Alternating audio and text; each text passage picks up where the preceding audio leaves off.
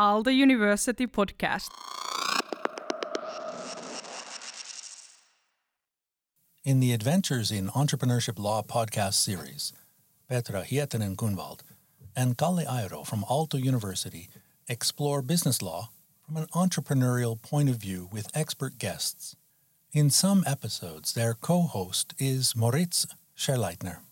The podcast content is meant for education and is not intended to constitute legal advice. What is a company? The role and purpose of a limited liability company. Part 1. Our guest is Manne Airaksinen, Senior Advisor, Roschier, Attorneys Limited. Entrepreneurship Law with Petra and Kalle. Companies are important tools for entrepreneurs, and company law is needed to use and structure these tools. In the first episode on company law, Petra and Kalle will talk with Manne Airaksinen about limited liability companies.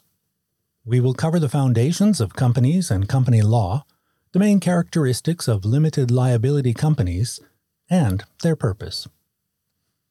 Companies are a tool in the toolkit of the entrepreneur. And company law is a way to create and structure this toolkit. And today we will talk about this with Manne Airaksinen. Hello, Manne. Hello, thanks for having me. Nice to have you here. So Manne is the father of 3 children living in Tapiola, Espoo. He has a background in small businesses, has been active in academia and does a lot of research also. He has drafted laws, for instance, the Companies Act. He has been a partner in a big law firm in Helsinki and also been active in lobbying.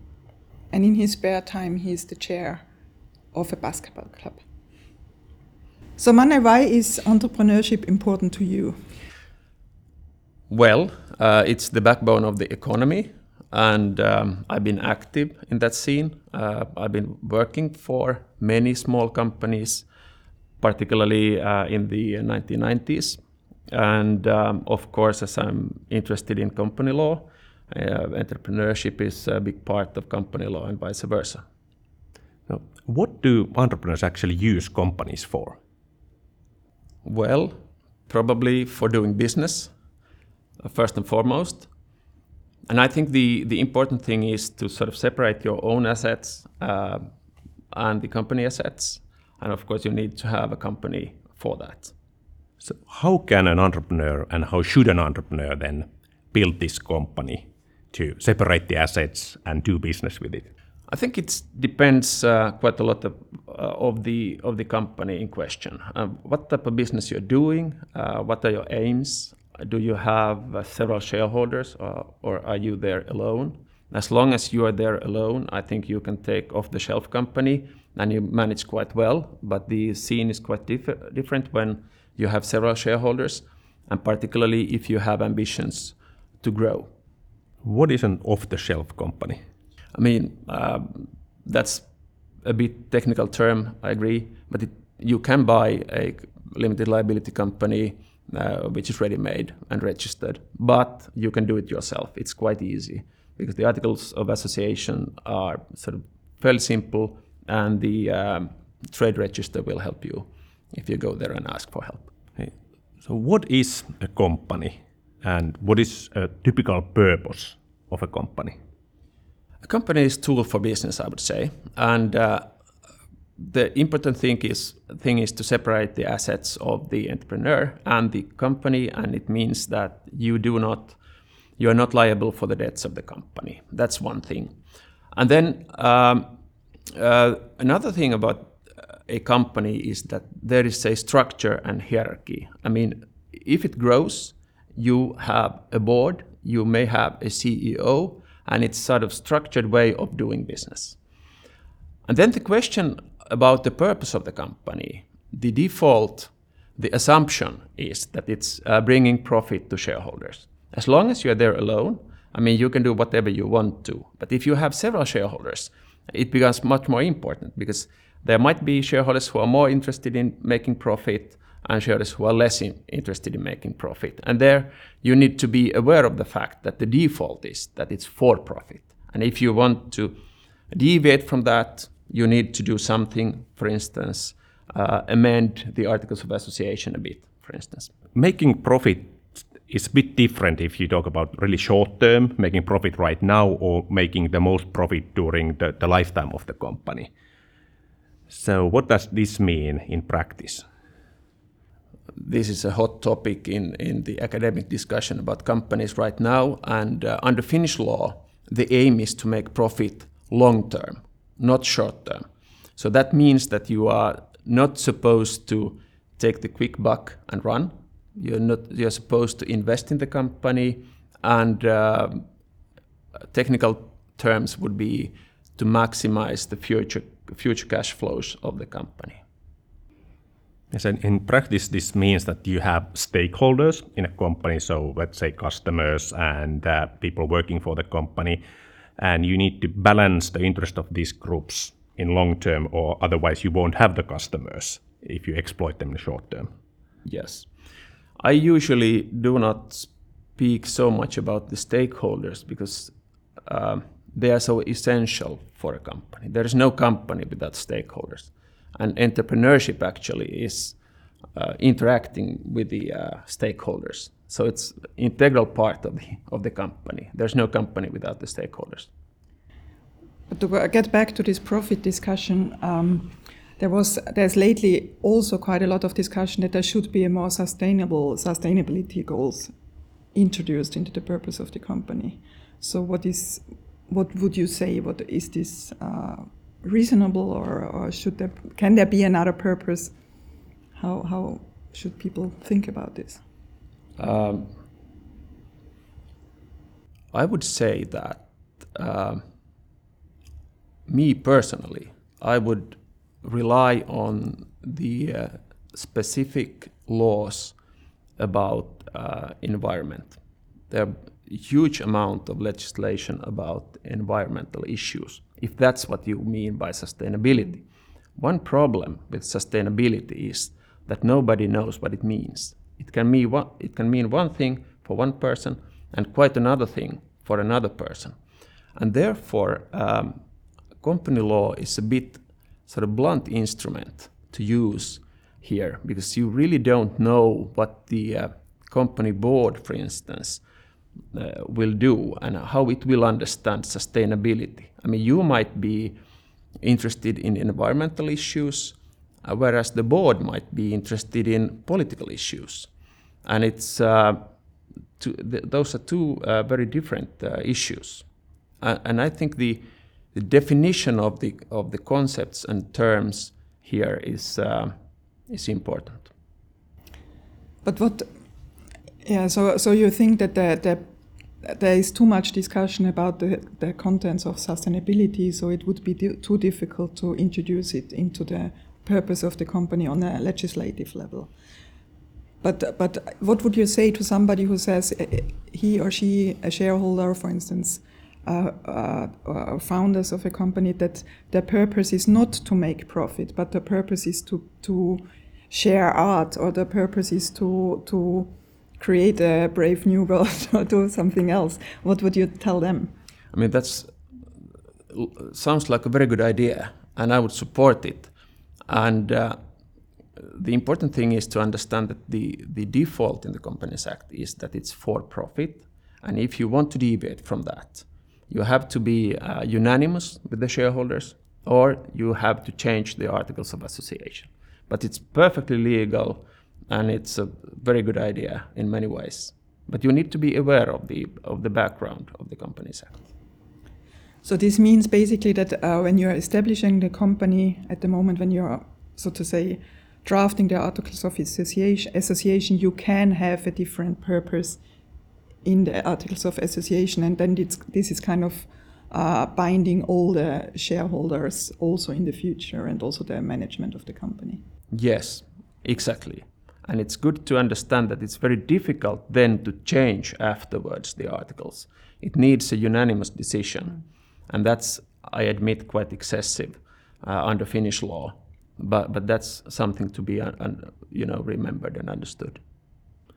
So kind of make this really clear for students who are not business students or law students, and that the Articles of Association is the strongest. It binds basically everything the company does, but that's not needed if the shareholders agree, and that might not be needed if the management agrees. You have a company strategy or corporate strategy who state that this is how we are going to operate. Yes, and this is actually quite common. You see a lot of small companies who are not aiming for maximizing profit, but it can be a lifestyle or whatever. And if you are the only shareholder, you can of course do, in this sense, almost anything you want. So what are the basic principles or characteristics of a limited liability company? First, it's a separate legal entity.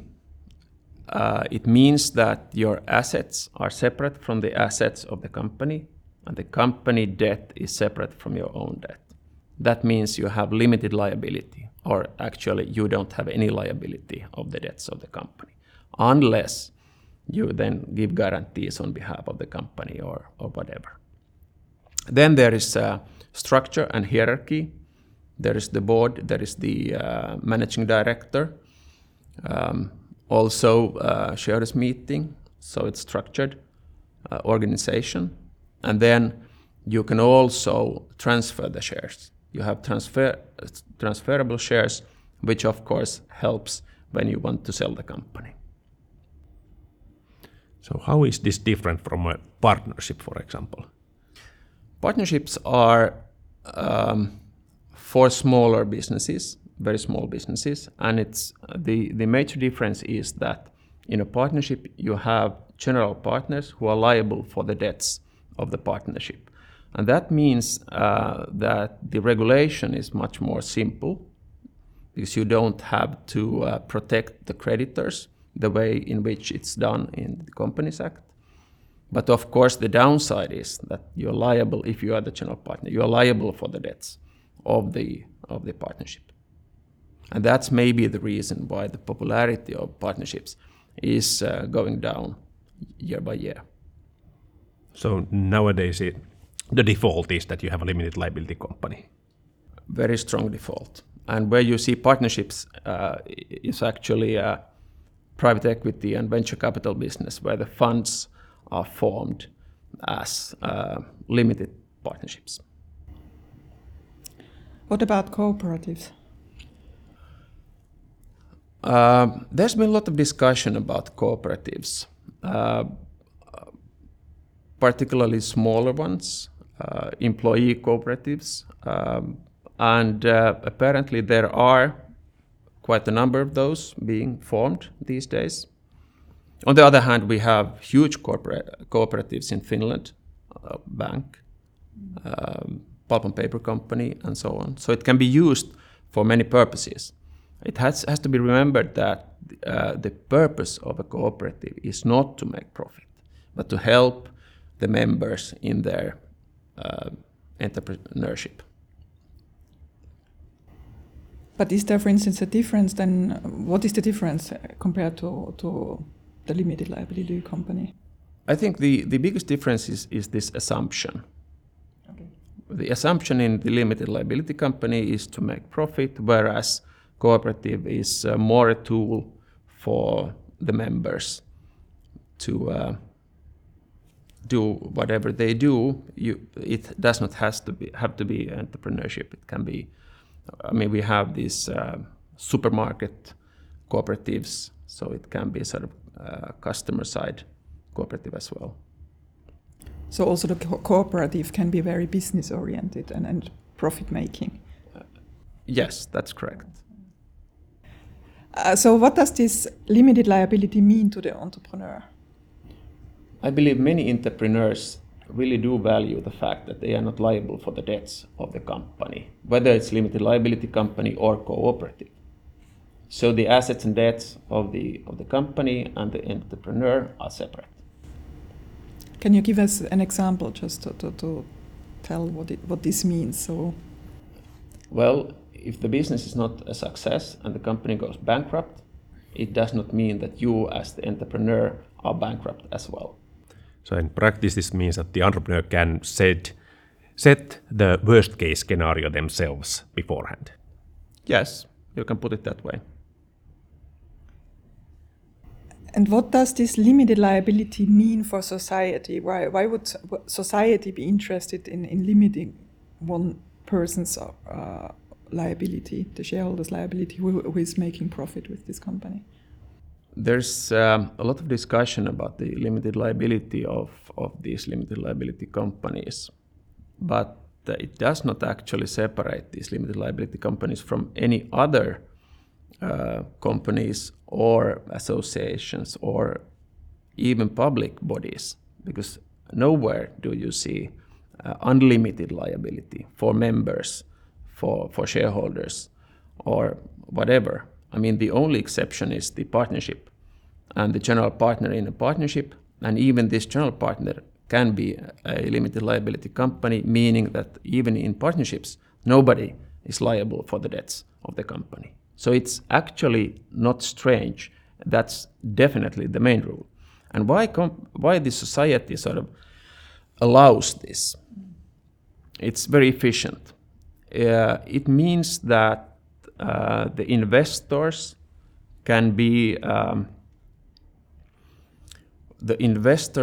invest in several projects without increasing their risks, their personal risks. Actually, they reduce their risks by investing in several companies. Whereas if there would be unlimited liability, the risk would increase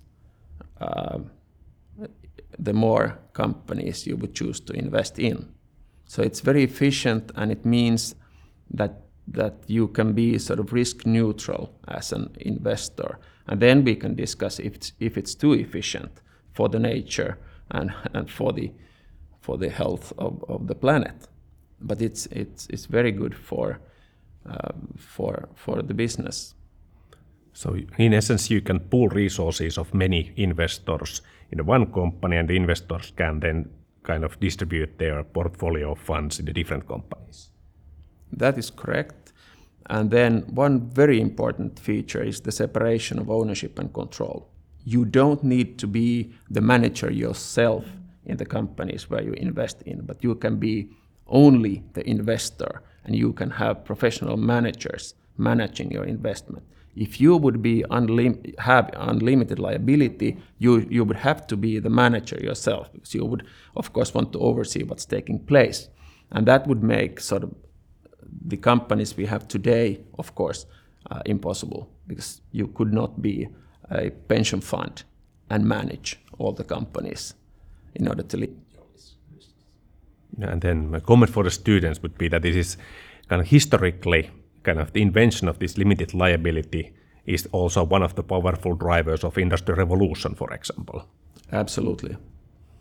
So in limited liability companies, there are shareholders, at least one shareholder, typically more. So what is this share and what is dividend?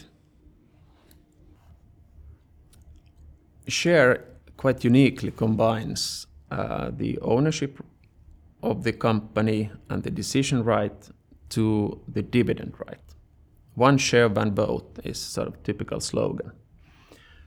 And it's actually quite interesting that it's always the most efficient way of running a business is to combine the right to profit with the right to decide on the matters of the company. And the share does this, it combines this. And the upside of a share is that it's transferable. So it's easy to sell and it's easy to pledge as well. If you need credit, you can use it as collateral. And then a shareholder, of course, is the one who owns the shares. And as I mentioned, he has or she has the decision right, the ultimate right to decide upon the issues of the company. And the most important right, of course, is to elect the board. And the question about dividend is interesting because, as I said, shareholders have the right to receive the profit of the company. but it's only after all the stakeholders have received what they are supposed to receive. So it's a most risky investment in a company. So first all the debt is paid, the interest is paid for the workers, paid for those who provide all kinds of products and services to the company. And if something is left over, if there's a profit, then that can be distributed to the shareholders by way of dividend. So companies have at least two kinds of financing, so equity and debt. So what is equity and what is debt? There's a major difference because if you invest in or as debt to a company, you have a fixed claim from the company and fixed interest. And the company has to pay the interest irrespective of the fact that they do profit or loss. It doesn't matter. They have to pay the interest in any event. And they are allowed to pay the interest in any event. But if you invest in the equity, you buy shares from the company, for instance. The company is not allowed to pay dividend if it does not make profit. And that's the important difference between debt and equity.